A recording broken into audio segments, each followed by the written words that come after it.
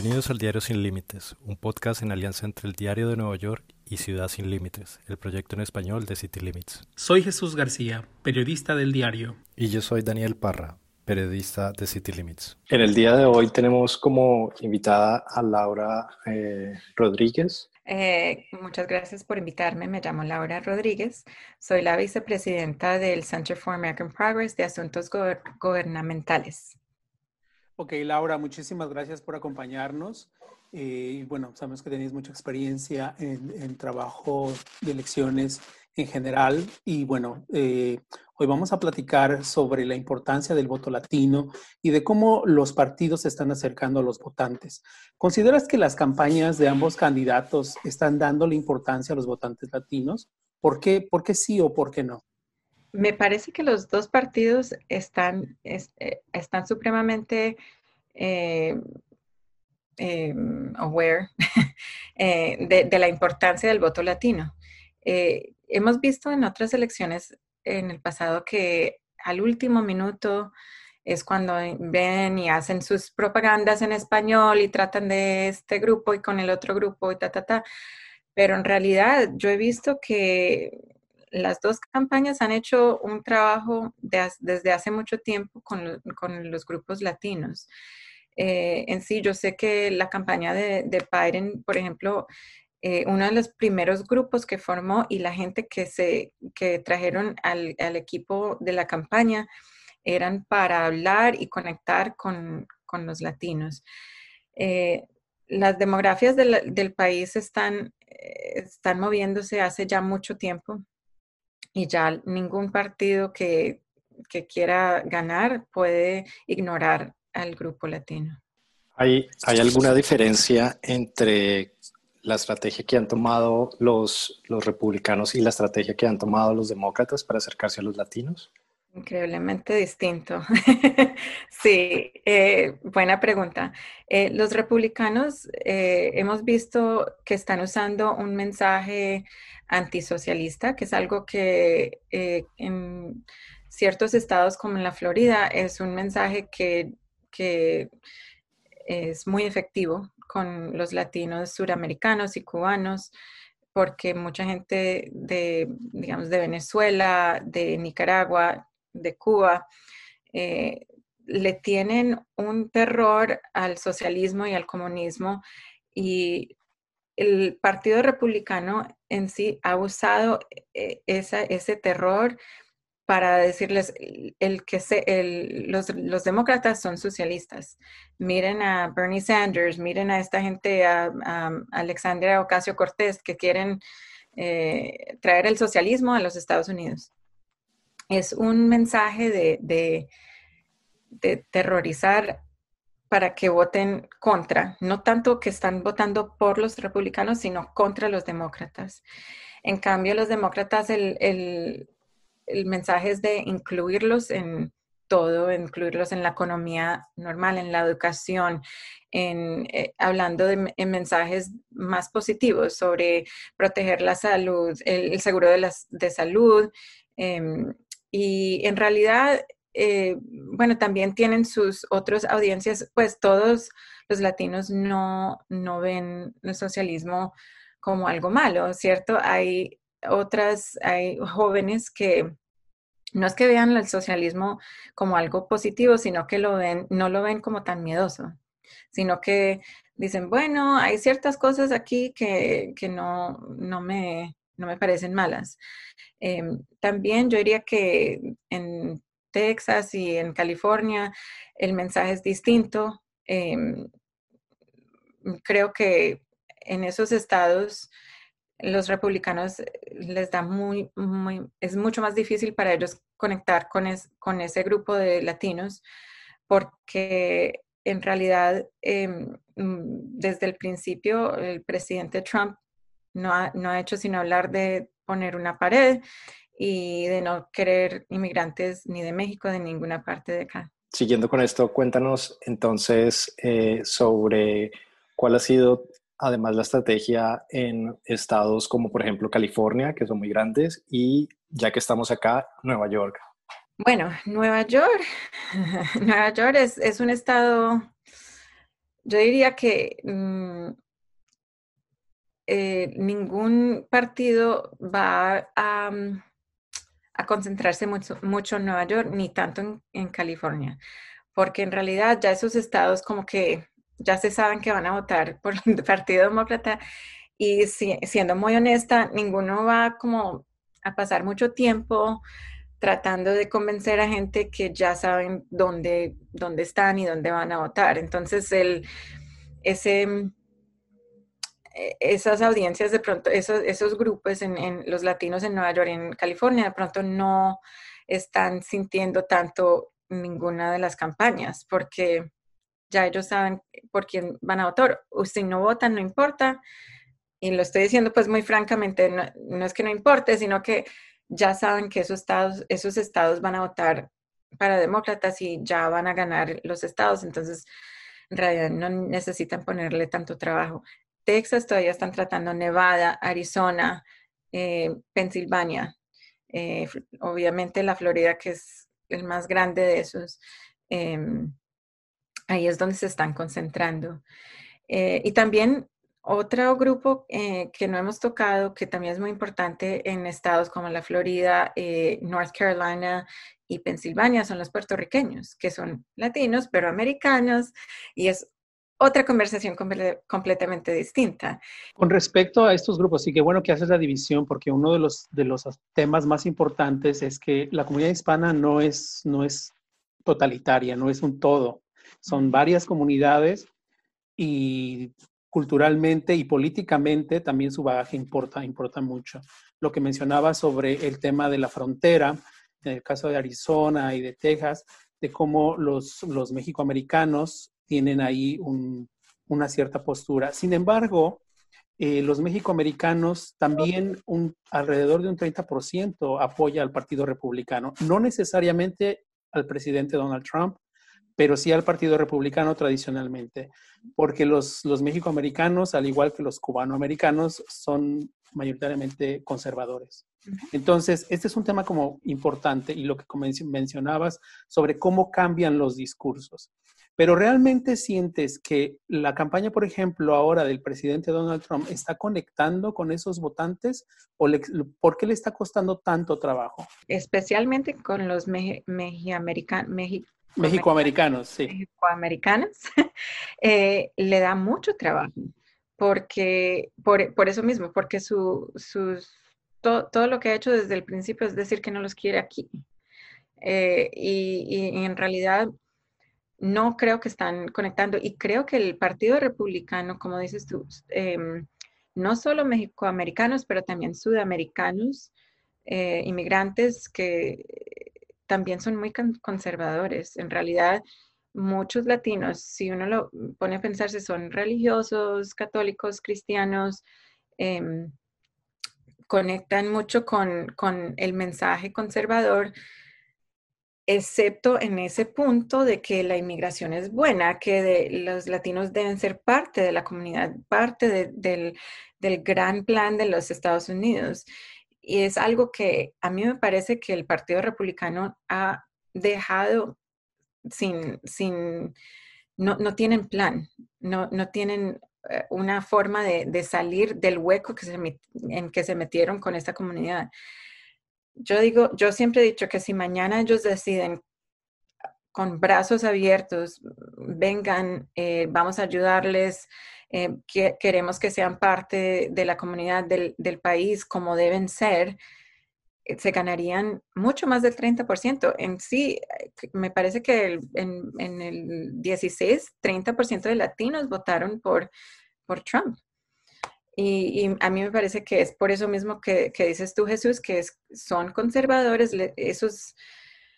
esos values que tienen los republicanos en temas sociales como el aborto y, y el matrimonio, cosas así, donde muchos latinos, especialmente los mayores, no están súper cómodos con esos mensajes de demócratas. Pero el Partido Demócrata siempre ha hablado de latinos y con latinos como humanos como parte del país y los ha tratado mucho mejor en muchas cosas.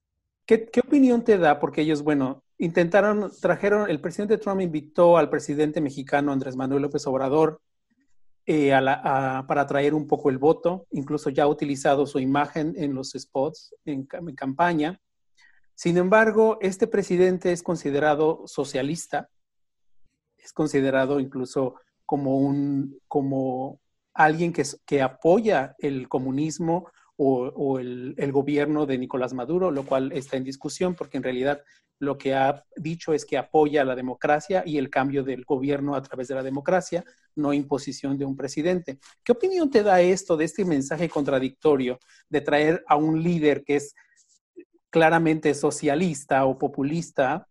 Bueno, es diferente, socialista, cuando ellos están justamente con ese discurso en contra del socialismo y metiendo ese temor. Es muy interesante y me gustaría saber, y me imagino que no, están poniendo propagandas de AMLO en el sur de la Florida. Me imagino que allá no se va a ver esa cara. Y es por eso mismo, porque ellos saben que en ciertas partes es bueno y en otras no. La contradicción no es nada nuevo para Trump. Desafortunadamente, a él no le molesta decir una cosa y hacer la otra. Igual sea socialismo perdón, en español no sé cómo decir, authoritarianism o Autoritarismo. autoritarismo, gracias. A él no le molesta ser amigable con gente que simplemente tiene poder total sobre su país. ¿Sí? Lo vemos con Putin, lo vemos con Kim en North Korea, y hasta ha dicho que está abierto a hablar con Maduro, que fue algo muy interesante después de que había salido contra Maduro. Después dijo, bueno, yo hablo con cualquiera, el que sea. Entonces, a él le gusta la gente que tiene el poder absoluto y él quiere ser una persona que tiene el poder absoluto en un país. Entonces, lo que yo digo es, sobre tu pregunta, él lo pone así y se contradice, pero no lo pone en el sur de la Florida. Esa propaganda no va a ir allá, porque ahí mismo la gente se explota. Yo soy de Miami originalmente y te cuento que la gente se enloquece si ven una propaganda con él sobre eso y ahí mismo se los gana todo Joe Biden. ¿Qué lectura te da ese cambio de discurso que hizo de una manera pues prácticamente radical? Bueno, está mirando los números, como está diciendo, los latinos como grupo entre los Estados Unidos están creciendo en una forma, at a rate, a paso rapidísimo. Entonces, miran y dicen, no podemos ignorarlos. Lo que estaba diciendo antes, no hay campaña que puede ganar sin latinos. La diferencia todavía es que los republicanos no necesitan ganarse los latinos, sino que solo necesitan sacar un poquito de lo que iban a votar los que iban a votar demócrata. Solo necesitan un porcentaje más pequeño que los demócratas. Los demócratas sí los necesitan mucho más. En cambio, los republicanos solo tienen que quitarle un poquito a los demócratas, pero eso no va a ser para mucho tiempo. Eso va a ser hasta otros 10 años y después ya los latinos son la mayoría de los votantes. ¿Por qué los demócratas necesitan más de los latinos, ganarse como una mayor, digamos, tajada del ponqué? ¿Y por qué los republicanos solo con una pequeña porción ganarían mucho? Muy fácil, porque todavía la mayoría de gente blanca vota republicana. Entonces, ellos saben que tienen un número fijo aquí, entonces solo necesitan un poquitico más para llevarlos a ganar, al otro lado de ganar. y los demócratas tienen que ganarse a los latinos, a los afroamericanos, a todos los grupos y quitarle un poquito de los blancos a los republicanos. Es al reverso.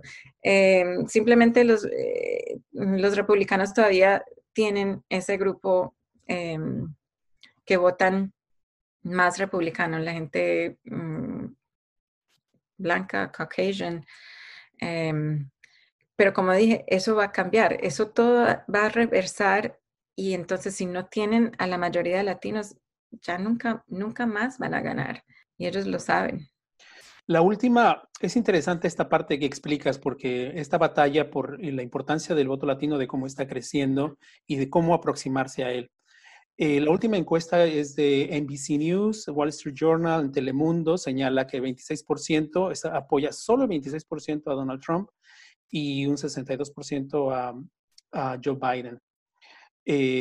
Prácticamente igualando lo que tenía Hillary Clinton en 2016, lo cual se veía un poco lejano porque Biden había tenido problemas para acercarse a la comunidad latina, especialmente después en los foros donde decía que si Donald Trump deportaba, si durante Barack Obama se deportaron a 3 millones de inmigrantes y le reclamaban esto, él decía, bueno, pues voten entonces por Donald Trump. Entonces, como que él tenía este distanciamiento de la comunidad en muchos temas, aunque la inmigración no sea lo más importante.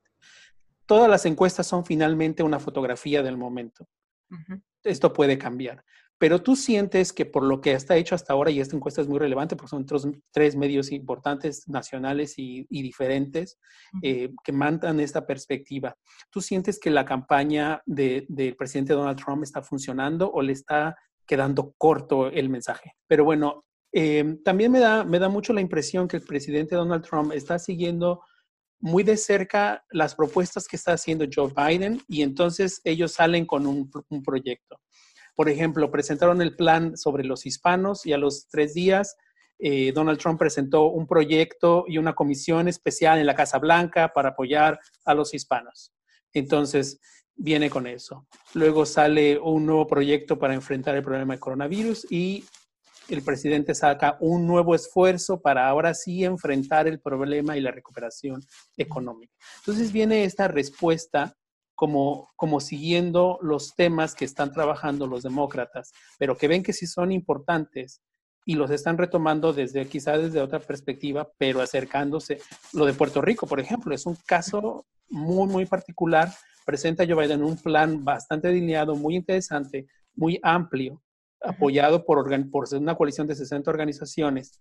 Y al siguiente día, a los 2 días, también Donald Trump presenta un proyecto de recuperación para Puerto Rico cuando en 4 años casi no ha hecho absolutamente nada y les fue a aventar rollos de papel. Entonces, ¿qué opinión te merece esta forma de responder? Bueno, lo que me dice primero que todo es que Joe Biden está haciendo una campaña muy inteligente porque lo está copiando. Si Trump viene atrás y le copia, bueno, no las ideas en sí, pero por lo menos el esfuerzo hacia un asunto como Puerto Rico, por ejemplo. El de Puerto Rico, de verdad que a mí casi me explota la cabeza porque después de tantos años de estos pobres en la isla con esa plata que ya estaba ahí para ellos, decidió, se las voy a dar ahora.